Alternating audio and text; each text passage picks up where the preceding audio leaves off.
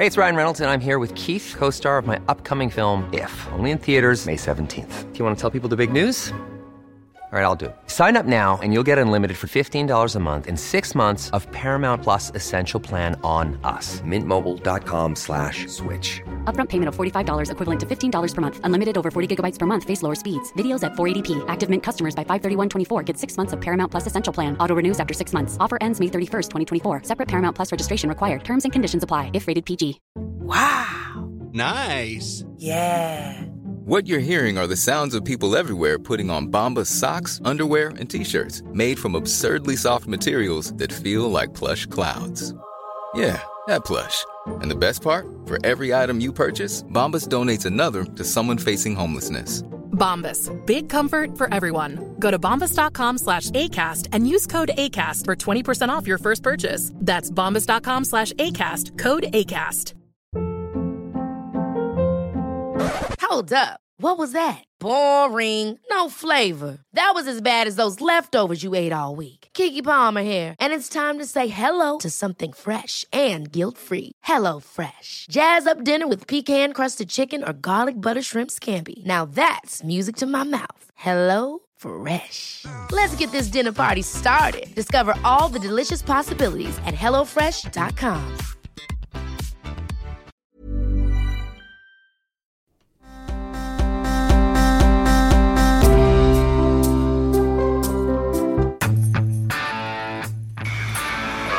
Capitals of the world. As Holland takes over on the mound, I made a comment earlier tonight that I guess went out over the air that I am deeply ashamed of. I understand why a white factory worker who's seen his wages cut or his job shipped overseas might feel like the government no longer looks out for him. He understands why a white factory worker might feel that way. We know how the whites feel. There's a little more to that quote. We'll play the whole thing, but to me that was a big takeaway from yesterday, from last night, from the Obama speech, which is fine. It's a fine speech. If you like Obama, you'll love the speech. I think it was pretty standard Obama. It was well done, well written speech, well acted, well delivered, and it was just fine. But that line gets me, and it's something that he's always had. Barack Obama's always had this thing. It's not really a disdain, but it's an arrogant framing of in characterization, and it's stereotyping of white people and their concerns. I don't think he's a racist, and I don't have a lot of general personality character criticisms. I don't think of President Obama. I think his administration was horribly damaging to the country and a disaster.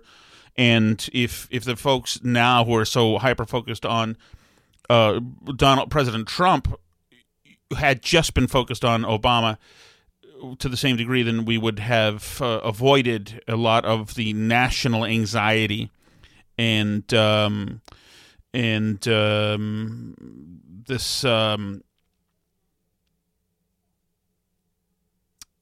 the hyper divided state that we are in now. But it wasn't done back then. So here's my problem. Well, first of all, a couple things are going on here. One, we're going to talk to VB in a second. VB is he hosts a show here in Boston, WRKO, at from 12 to 3. And I've known him for a long time, radio producer. I probably wouldn't have gotten into radio or this podcast if it weren't for VB. And let's see. So I'm going back and forth with him. I was on his show today. He just sent me a picture of him. He's eating Chinese food right now, and he doesn't know how to do it right, and I can't believe it. I can't believe how inept he is at this. He sends me a picture, and on his plate, there's beef teriyaki on a stick. I understand that. There are those fried wontons, the things that are dough with the little pierogi inside, and those are fine. I mean, not an all-star for Chinese food. They're fine. I mean, they should be passed at a dinner party, maybe. People like the dumplings, so whatever those dumpling things are.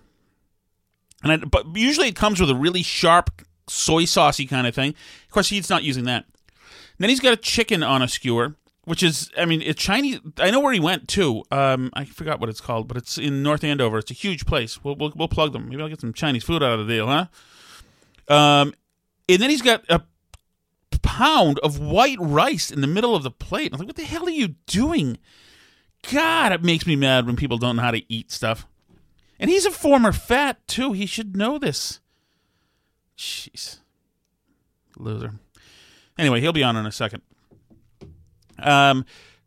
So here's the Obama thing. Well, okay, the stereotyping of white people. Remember, he said typical white woman about his grandmother. You know, she's a typical white woman. A lot of times he talked about one-time conservatives. You know, they're not bad people. You know, they're generally good, generally okay. They just listen to the wrong talk radio. And so this is his speech from last night. I understand why a white factory worker who's seen his wages cut or his job shipped overseas might feel like the government no longer looks out for him.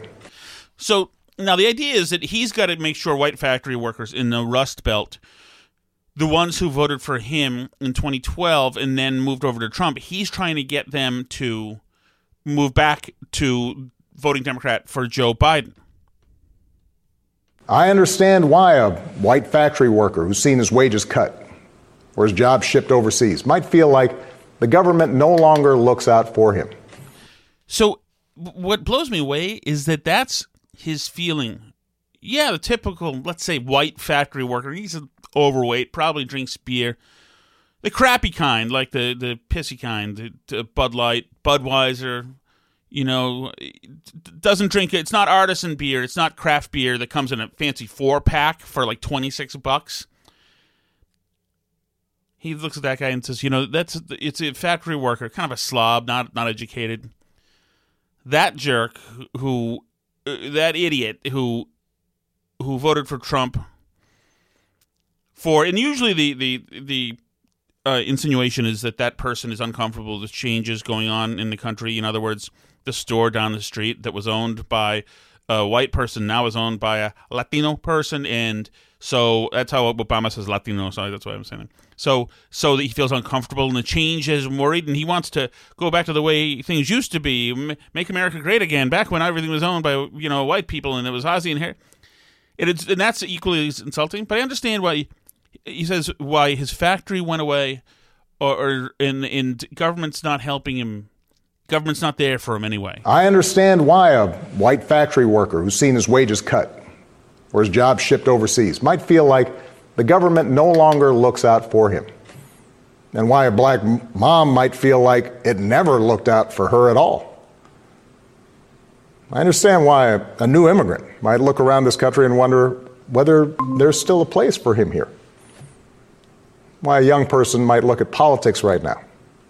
The circus of it all, the meanness. So I'm going to start with the factory worker. I understand why a white factory worker who's seen his wages cut or his job shipped overseas might feel like the government no longer looks out for him.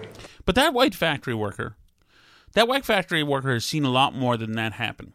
Most recently, he's seen the government that not just not look out for him, but he's seen the government shut his factory down.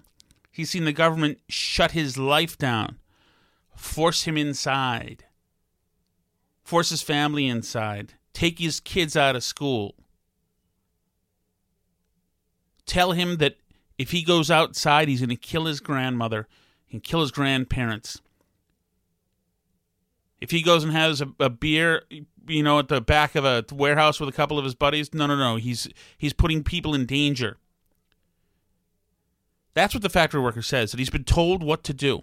This person who's doing the right thing, he obeys the laws.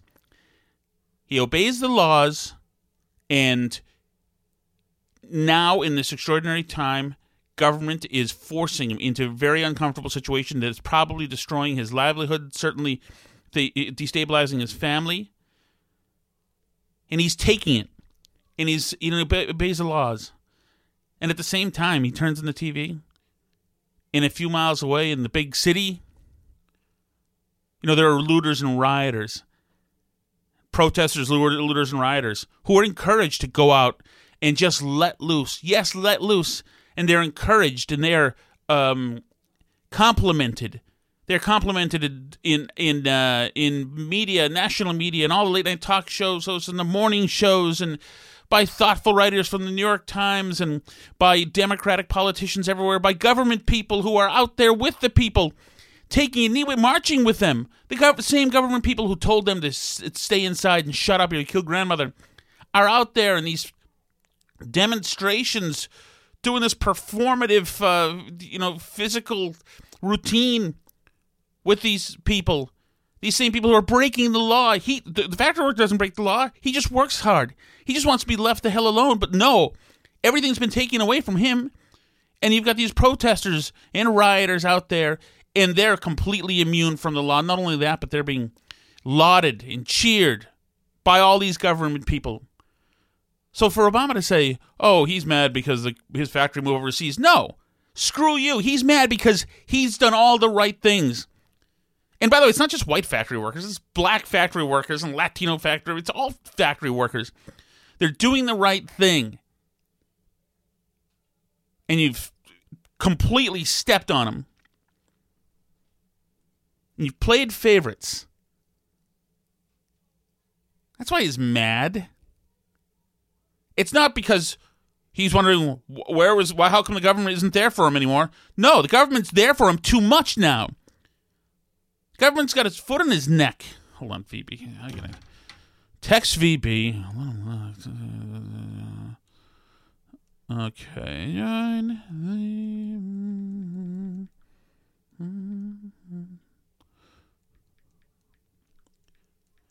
And it's always been something with Obama.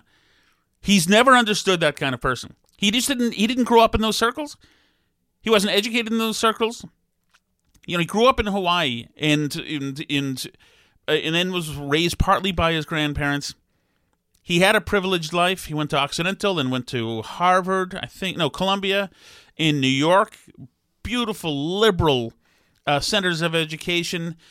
He went to Harvard Law, and this is totally elite. He went to Chicago and established himself in political movements through community organizing and whatever it was, but always an elite, always an elite. And that's fine. You take advantage of what's there for you. But he's never bothered to understand. There was I remember one time. I mean, he was always lecturing people about, buy smaller cars. You don't need a big car, buy smaller cars. You don't know what they need out there. Out in the Midwest. That's harder living out there. They do real work. They build their own fences and things. They do stuff. I mean, I don't know how to do stuff. I try to do stuff and it works out badly.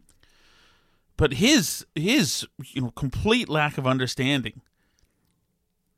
And Trump is a kid of privilege too, but at least he was exposed to hard work around him. I don't think he ever lifted a shovel, but he saw a lot of people shoveling. But that bothers me. And he needs black women to get out and vote as well for Biden.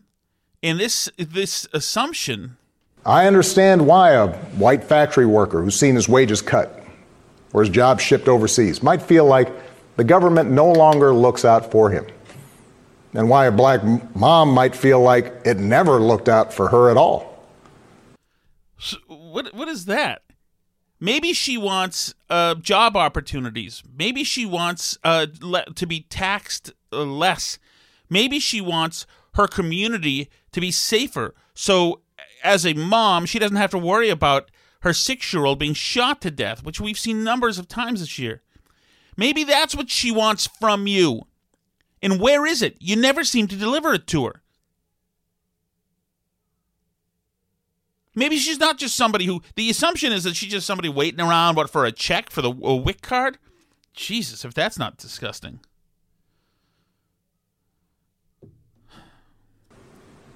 I understand why a new immigrant might look around this country and wonder whether there's still a place for him here.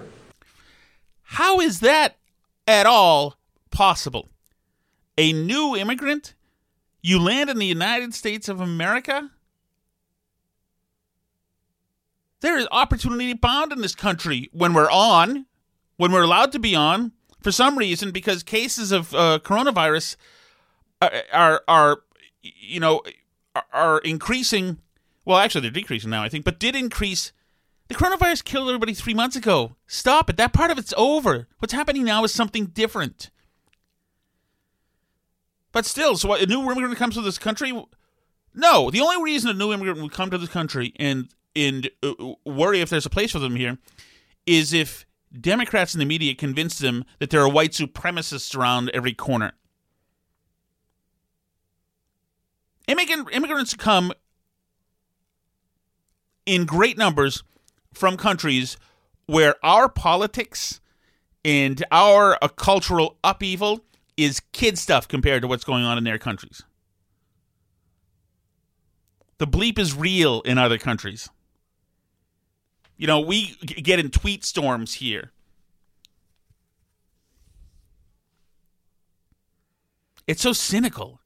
It's just so cynical. Why a young person might look at politics right now. The circus of it all, the meanness and the lies. Is that new? The meanness and the lies? Obama threw bleep with the best of them. The meanness and the lies. The lies started right now. Remember what they did to Mitt Romney? Mitt Romney killed people. They got cancer and didn't have health care because of Romney's greed. Romney was a racist, remember. So was John McCain before him. And Romney also, remember, was a Mormon. It was something weird. Magic underwear stuff. Freak. When Romney taped where he said that 47% essentially, aren't going to be reached by him, you remember that was a horrible thing to say. Certainly racist, but what a horrible, elitist thing for him to say. That was the end. That was the end of it. That was all Team Obama. That's all Obama's people.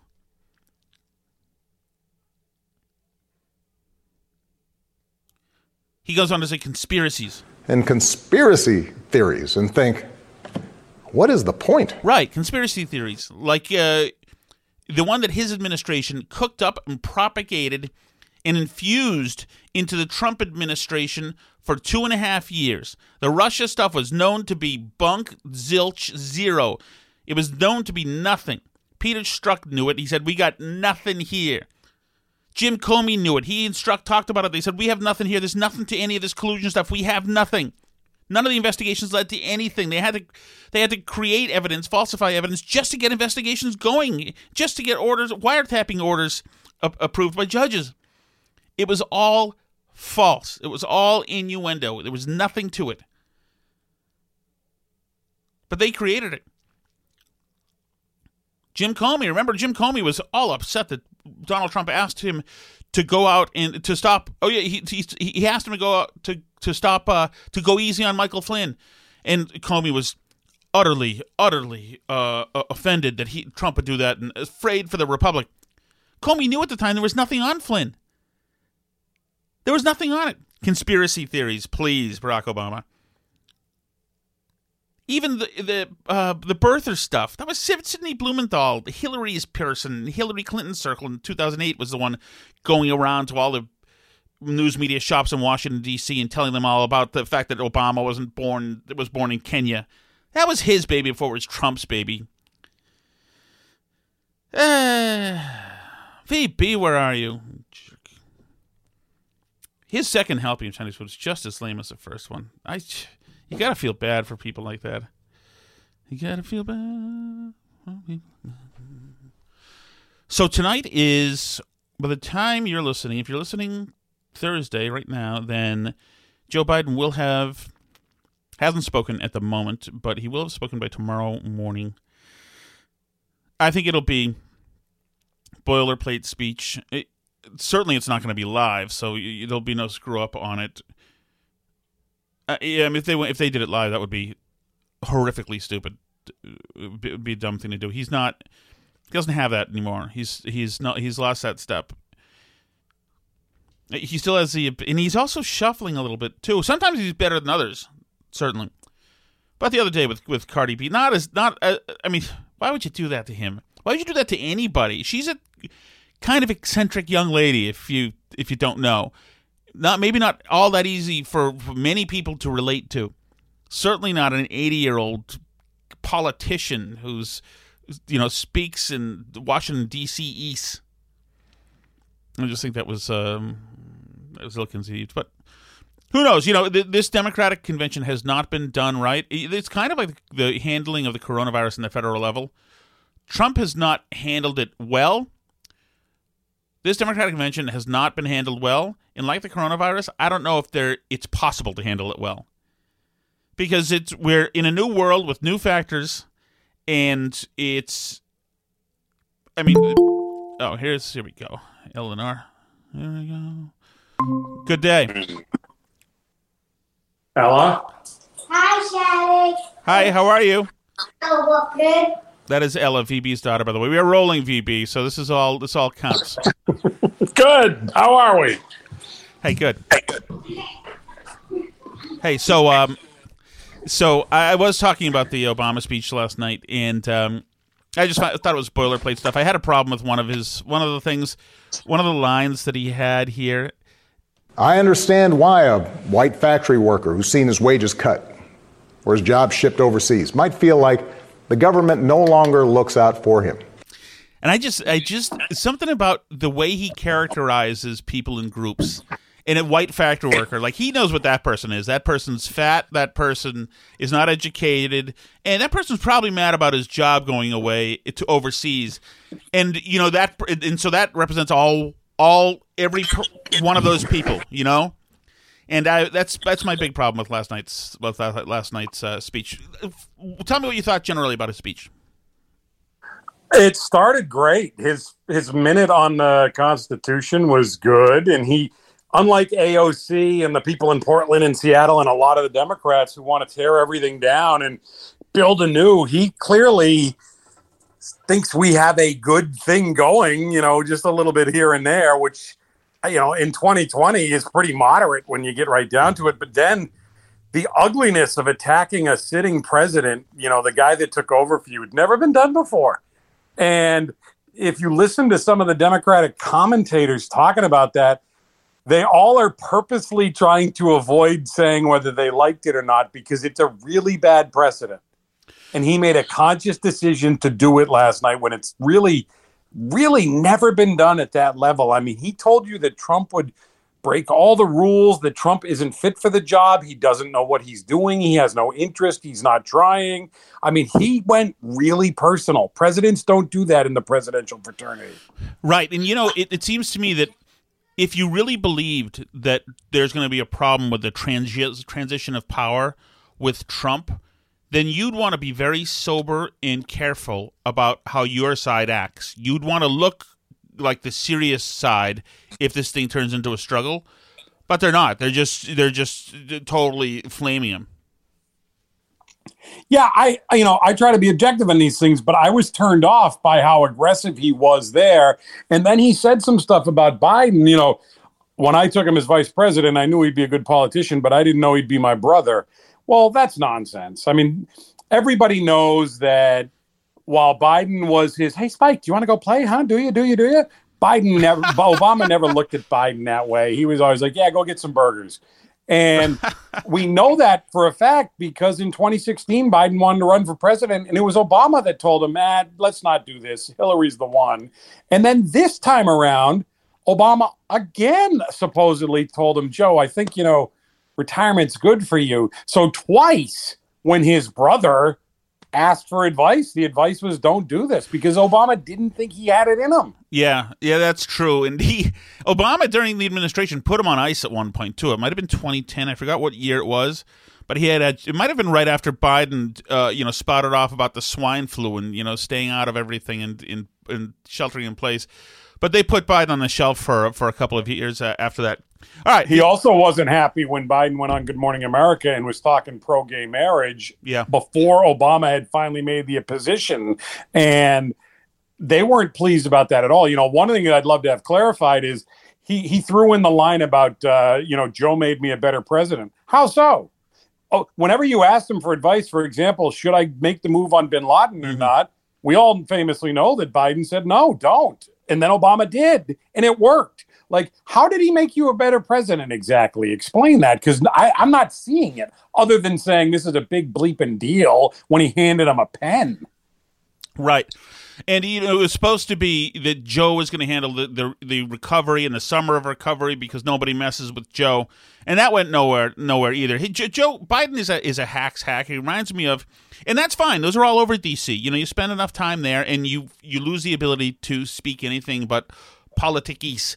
And he reminds me a little bit of Richie Neal in Massachusetts. They've got the big teeth, the good smile, the attaboy, and they've been there forever. And they're people, but they're cyborgs, really. And Biden's no different than one of those. There's swamp and then there's swamp, and Biden has tried to distance himself from he was all part of the Ted Kennedy, Chris Dodd, that whole group of senators that was there. Biden was very much a part of that. And that's why at the time, the idea of him running the Anita Hill hearings was always like, huh. And then when it went as awful as it did, it was all like, And which is why he says, now, I wish she could have got the hearing she deserved. Well, you were running it. You could have given it to her, but you didn't. And that's one of the conundrums that Biden has, that the Dems all have, is they'd have you believe that there's something that the evidence tells you they're not. And I know all politicians do that. Trump's no different there. But Biden has a 40-plus year record of doing that. That's tough to get away from, hence the crime bill problem that he has, for example. All right. I want to move on here to something. This is really why I wanted you. And we're going to go on to afterwards your ridiculous manner of eating Chinese food. I feel so bad for you. Have you done it this way your whole life? If I belch at any point, it's because that chicken teriyaki is coming back, and I hope it does, because man, was it good going down the first time. That's disgusting. So you're familiar with Rob? It's a Rob Brenneman of the Cincinnati Reds, the broadcaster? Isn't it Tom Brenneman? Is it Tom Brenneman? Okay. Brenneman, let me find it. Have you heard this audio? I have. It's amazing to me that we don't know the full backstory on why it is that he said what he said. What was the context? I assumed that he was talking down the line to the guy in the studio who's running the board and all the spots and giving the drops, talking down the line to him, and probably, they were shooting the breeze, probably about what cities are good or what cities are not, and something like that. I assume you've talked down the line to hosts, and some are more careful than others. But I mean, you can be in the IFB. You can get pretty racy depending on who the host. As a producer, when you were a producer, I mean, there's a lot of backtalk that people never hear. That's freaking incredible. I know that when I used to run the board for Michael Graham, when Long Cuts would play, we'd talk back and forth in the IFB, and if any of that stuff went on the air, that would have been it. Just it. But what I feel in a broadcasting sense, I feel bad for this guy. Now, I know he used a terrible slur, and I don't know what the hell he was thinking and whatever. But so this is him during the game. I want to set this up. This is him during the game. It's the Reds playing. Who are they playing? I don't even know. I think St. Louis, Kansas City. Yeah. So it sounds like it sounds like they've come back from break, and there's a few seconds before he's prompted to stop to talk, and he just starts talking. Hey, by the way, are you hearing me okay? Are you getting an echo or anything? No, all good. Good. All right. So this is what he says. Capitals of the world. One of the homosexual slur, capitals of the world. And then he's not British cigarettes. It would be, when we were kids, right. That was the thing that I was used to say, yeah. Right. Which is the thing. That's the thing. It's, I get why you say you want to feel sorry for him, but on the other hand, when was the last time you heard that word? Right. Like, that word went out a while ago. And right. He threw it out there like he says that every day, man. He was real comfortable with it. Oh, totally. And it's in the way he says it is a malicious and mean way too. Yeah. He's like, it's like he's talking about, the women are beautiful in Seattle, but have you been to Seattle? Have you been to San Fran? Yeah, one of the bleep capitals of the world. It's like said in a real punk ass way, kind of it's said horribly, and that's not why I feel bad for him at all. So seconds after that, he gets into broadcasting. Reds Live, the pregame show presented by Ray St. Clair Roofing. But the Reds were live a few seconds earlier without him knowing. Well, you know what happened, I think, or what might have happened in this, they were showing a shot of the field, and they're coming. Usually the guy's mic isn't on. Right. So they don't turn that on until it's really go time. It could have been that the producer or the EP or the director of the thing hit the button 5 seconds earlier than they normally would have. And when they're just showing the field, he's not supposed to be talking, but he's never on then. And he was this time. But, the thing is, Shattuck, there's been so many announcers over the last couple of years that have gotten caught and or gotten burned saying things when they shouldn't have or using phrases that they know better than to use. I don't know how any of these guys find themselves in this situation now. I really don't. It'd be one thing if this happened in like 2015 and you didn't have like the Sacramento Kings guy this year. You didn't have the Oklahoma City guy last year, et cetera, et cetera. There's been a number of these guys. Broadcasters should know now. Look, you're going to burn yourselves, and there is a zero tolerance with this stuff, and yet he was just completely oblivious. Right, and I think maybe because of the unorthodox situation we're in, where it's totally different now. There's no crowds. The rhythm and the meter of the game is totally off now. It's a totally different thing. But this is where as a human being, I think he said a big and horrible thing, and you can't have somebody like that on staff. It sounds too hateful. Well, I wouldn't. Would you fire him? I wouldn't. I mean, but the first job I ever had in radio, my boss said, "Look, I can forgive anything once," and I've always liked that philosophy of, look, things happen and you make mistakes. You do it once, we can talk about it. You do it a second time, we're not talking about it. It's over. But this guy's never going to do that sort of thing again. And you can't just be looking to just gut a guy at the first blush. I mean, he's a good broadcaster. He's been doing this a long time. His father was a legendary broadcaster. I mean, one slip and you're going to go. I mean, that is a crazy bar. Right. And we do. Would I fire him? Well, that's different than do I think he should be fired. So I think probably if this is a one-off, then he probably should get a second chance, depending on his apology. If it turns out that he's got a homophobic hobby lifestyle, then no, then he goes. But if he said something disgusting one time like this and they caught him, then I would. I mean, the guy apologized profusely. That's what I'm going to play now. And this I've never heard before. Oh, my God. You haven't heard this? No, this I have, but I've never seen something like this ever happen before, where essentially somebody told him, shouted down the line to him, or came and talked to him and said, by the way, when you just said the F word, it went over the air. And he must have gone white.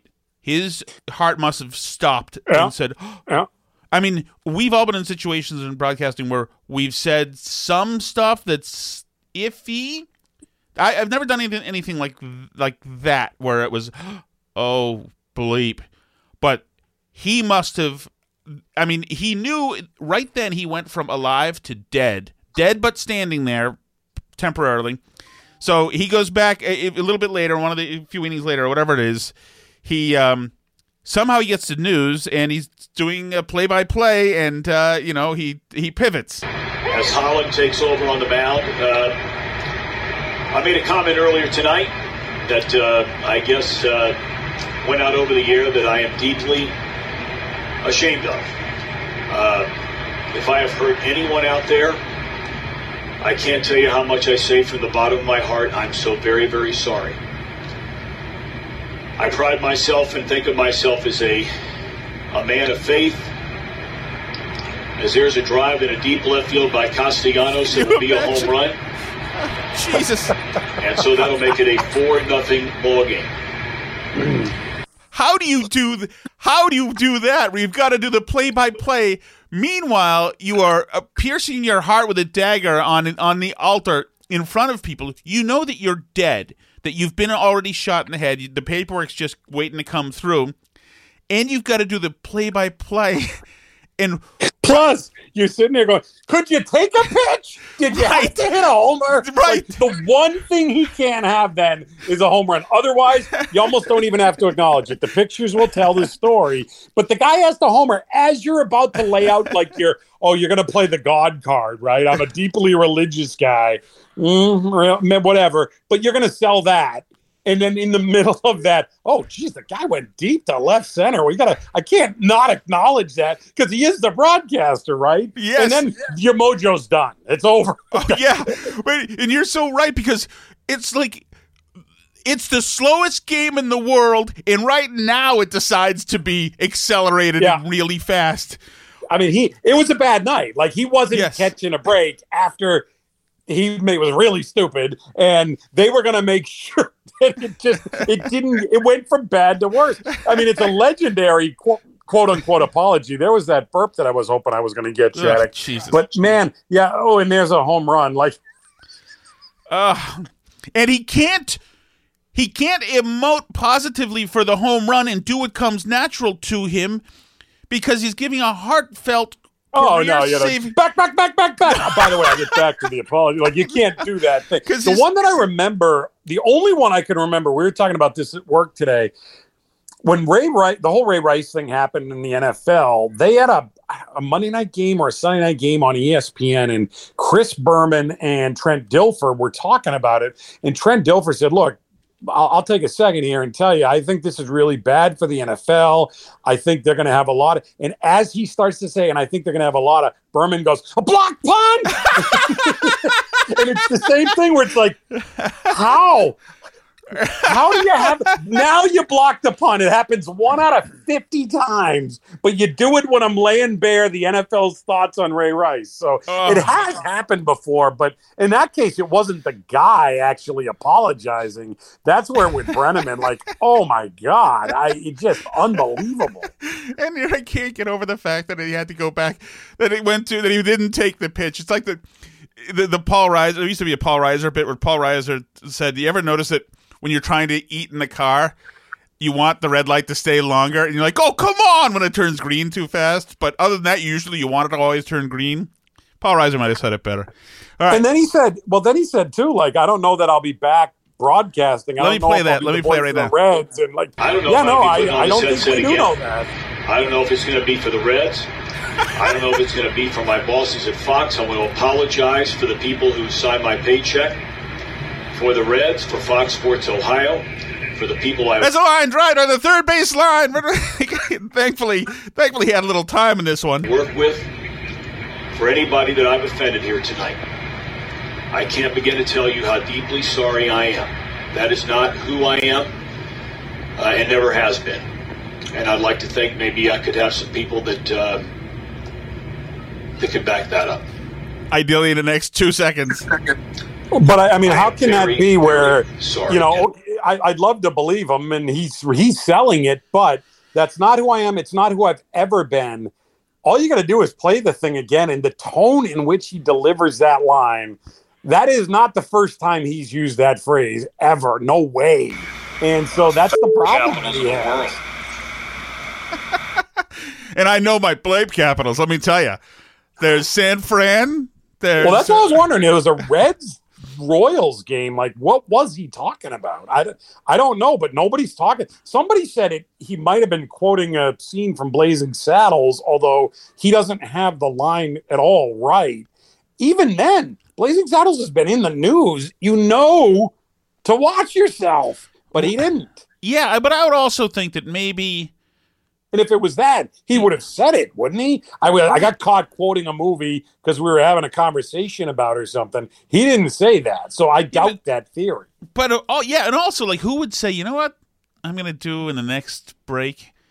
I want to go to my Blazing Saddles quotes, and then I'll go to, in the third inning, I'll use the best of Eddie Murphy, Delirious, And then Andrew, the Dice Man cometh, and the next inning is like, maybe you'd want to stay away from all that, just for the heck of it. And also, maybe you'd want to, if you have a problem with gay people, maybe you use a euphemism or something. You know, maybe.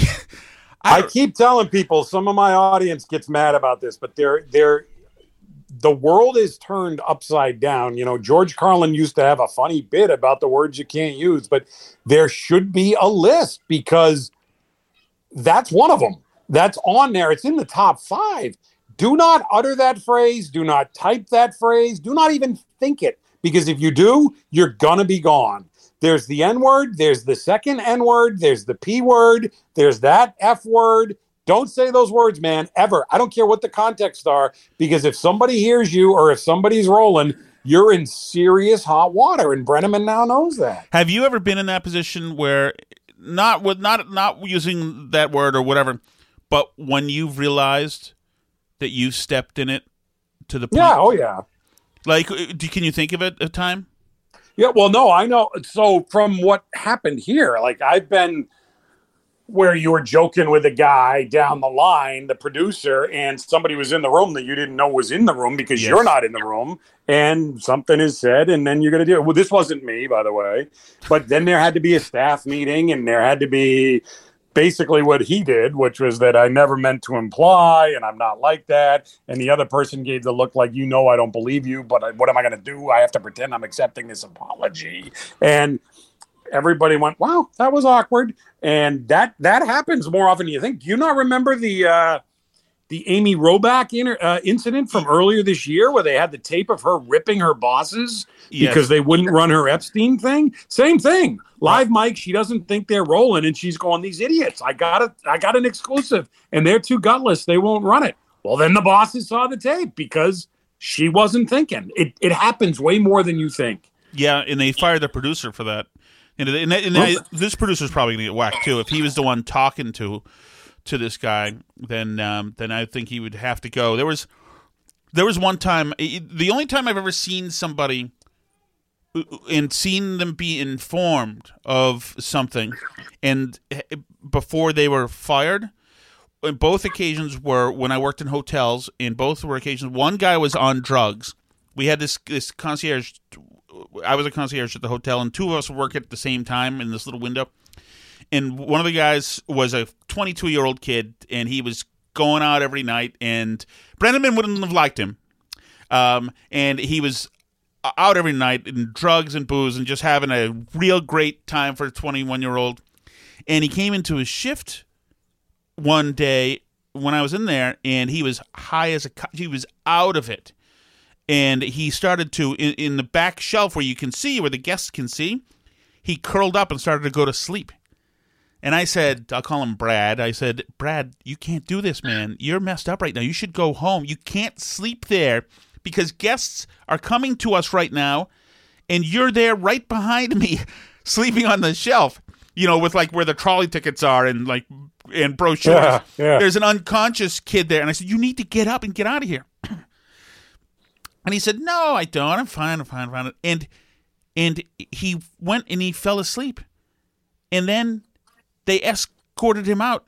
And the next day, he had eventually security, the guests saw him and like, what's going on? Somebody seems to be in trouble there. And like, I don't know, Jesus.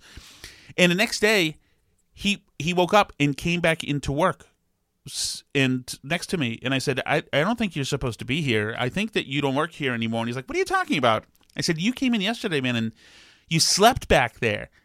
And he's like, what? No. And I said, yeah, you were unconscious for like an hour before somebody poured you into a cab or something. I don't know that you work here anymore. And he's like, what? And then I saw it hit him. And he's like, oh my God, I have no recollection of yesterday. And the security came and got him and said, dude, you're all done. It was like two of those things happened at the same time. Another kid was out drinking. He worked at the hotel, and then came back in obliterated, wasted, so that had like the shark eyes with no human signs of human life behind him. And he wanted to fight people in his own lobby, and the manager, a woman, came down and told him he has to leave, and he wanted to fight her, and he was saying all sorts of horrific, dirty things. And the next day he called me in the morning, and he's like, hey, hey, Tom, want to go for a jog? And I said, you all right? And he said, yeah, but we can go for a jog before I go to work. And I said, man, you don't work anymore. They absolutely bleep canned you. And he's like, what? What do you mean? And it's like, yeah, well, I can tell you if you want to know. And I told him, he's like, oh, Jesus. And it's that moment of like realization. I think that in radio, I saw it one time. Somebody who we both were, well, but remember DePietro in radio? They got him on some colorful stuff as well, and he didn't really see it coming. And so there is that moment of what the holy hell. But it's like, I guess you know what it is? It's the Bud Fox moment, right? When Bud walks into the office. Yeah. And he's dated reference, to be sure. You're older than me, but yeah. Well, that's from Wall Street, where Bud Fox has been insider trading, and he goes in, and the feds are in there, and he's all chipper at first, and then he realizes that he's a dead man. And I mean, it's that kind of thing. Have you ever gotten in trouble in any of your menial jobs? You must have in Ashburnham or Alsai Space. Where did Jasper? No, VB the Wise is an earned name, Shattuck, so I can't help you with that. But what I will tell you is, this is another example of Tom Brenneman had it all. He had the cushiest gig that was never going to go away. He was very good at it, or is very good at it, and we'll see how it plays out. But it shows you how it can change in an instant. And if you don't know now as a broadcaster or as a human being, one tweet, you're done. One Facebook, Instagram, whatever post, you're done. One line on an open mic, you're done. One stupid. Look, this is what all these Karen videos are about, Shattuck. Or the guy down in, the guy in Florida that had the shirt on that said 1776. He just went over to a guy and kind of looked at him like, "Stop rolling on me." That guy got fired. He didn't throw a punch. He didn't do anything. He didn't knock the guy's phone down. He said, "Stop recording me." And he got fired because they made it look like he was some sort of white supremacist racist who was on a tirade. And this is what people, the way the world works right now is they're like, give me a reason. Just give me a reason to cancel you. You gotta be sharp, man. You gotta be paying attention at all times because you're walking on eggshells, whether you know it or not. Tom Brenneman thinks he's the best announcer in the world. He's a good one, but guess what? Like they said in the old that series about catching the Unabomber, Manhunt Unabomber, you're just some Massachusetts driver that's going to be replaced by some other Massachusetts driver who thinks he's all that until they replace him with some other Massachusetts driver. And that's it, man. You better watch yourself. Oh, man. Have you seen anybody get perp walked when you were in radio? Was anybody whacked when you were at RKO that you would have seen back in the... Oh, I guess actually you're still kind of there, so maybe you're not allowed to unearth this stuff. Well, I had, but not for... When I left Fox, the TV gig, that was a parting of the ways with a new company. It wasn't because of something that was said or done or whatever. But I have seen that where somebody came back to the building thinking I may be done because of something that happened, and then they were done. And it is like, and what happens in a situation like that is you get the over-the-top phoniness of, no, you're awesome, and you're going to be right back. You're not even going to believe it. And the second the door closes, everyone goes, they're done, they're dead, no way. Oh my God, what's going to become of that person? Yeah, it's funny. After a while, you can even tell when you're targeted for a whacking down the line a little bit. The reassurance, or talk about something, there's something we want to look into for next month, some kind of promotion that we're looking to do, whatever. And it seems like the outlines of a promotion, you're like, well, interesting. And it's the kind of thing you'd tell me if you wanted me to focus on that and not the fact that, my passcode is being changed as we speak. Okay, before I let you go, he is VB on 12 to 3 on WRKO, Radio Keith Orpheum. You can get RKO.com, at VB the Wise on Twitter. You'll see he steals most of my good tweets and tweets them himself.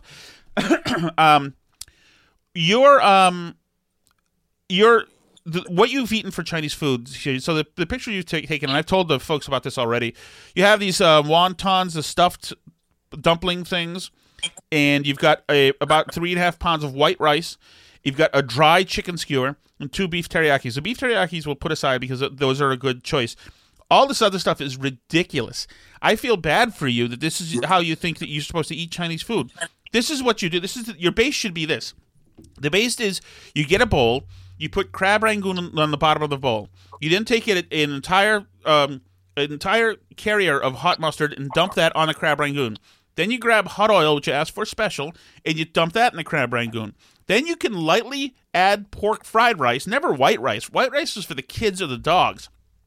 And then you pour lobster sauce. Is it lobster sauce? Yes, it's lobster sauce. On top of it, so it's like a stew, and that melts into the crab rangoon, melting the cream cheese, and that's how you eat it. Why would you have this barren, like totally unsexy, dry plate of Chinese food? The only thing that makes it sexier is usually after I have that first bite of teriyaki chicken, a little bit of it oozes down off my chin onto my shirt, and I kind of rub it in there a little bit. Oh, man. It's so delicious. And then maybe I'll dab my finger on it a little bit later. Yep, that was it right there. Yummy, tasty. Oh, God, you've got this old English or old Irish palate. It's so bereft of anything, any dazzling tastes at all. I feel bad. You don't even eat sushi, but this is so dry. There's so many good sauces that come with Chinese food. Why are you doing it to yourself?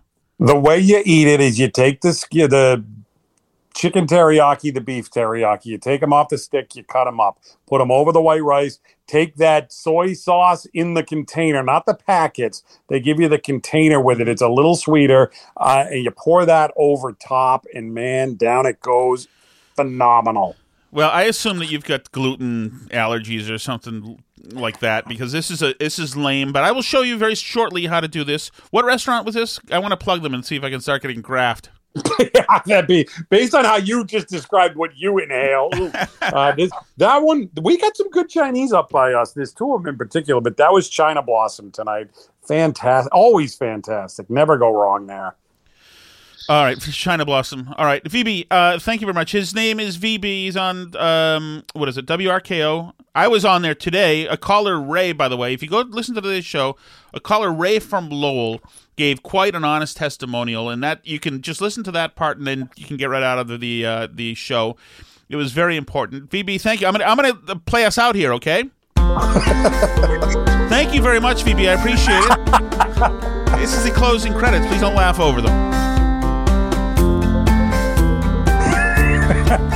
I don't know why you're laughing. Hey, by the way, everybody, thank you for following me on Twitter at Tom Shattuck. Follow him at VB the Wise. Stop laughing, and I will see you. The show is called The Burn Barrel. I would expect some sort of seat sound at some point. That happened in the beginning. Now be quiet for a second.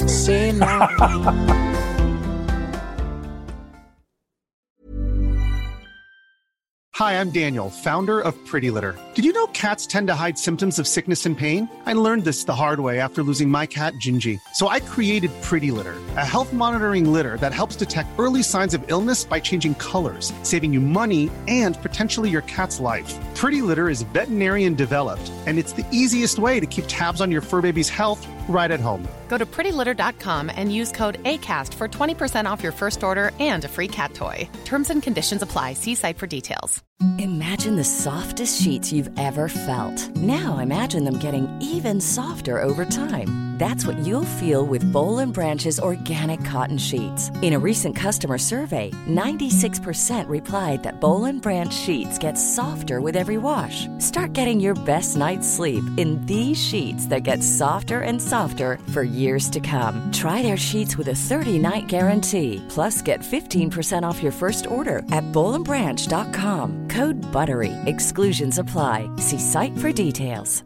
Hey, it's Paige DeSorbo from Giggly Squad. High quality fashion without the price tag. Say hello to Quince. I'm snagging high-end essentials like cozy cashmere sweaters, sleek leather jackets, fine jewelry, and so much more. With Quince being 50 to 80% less than similar brands. And they partner with factories that prioritize safe, ethical, and responsible manufacturing. I love that. Luxury quality within reach. Go to quince.com/style to get free shipping and 365-day returns on your next order. Quince.com/style.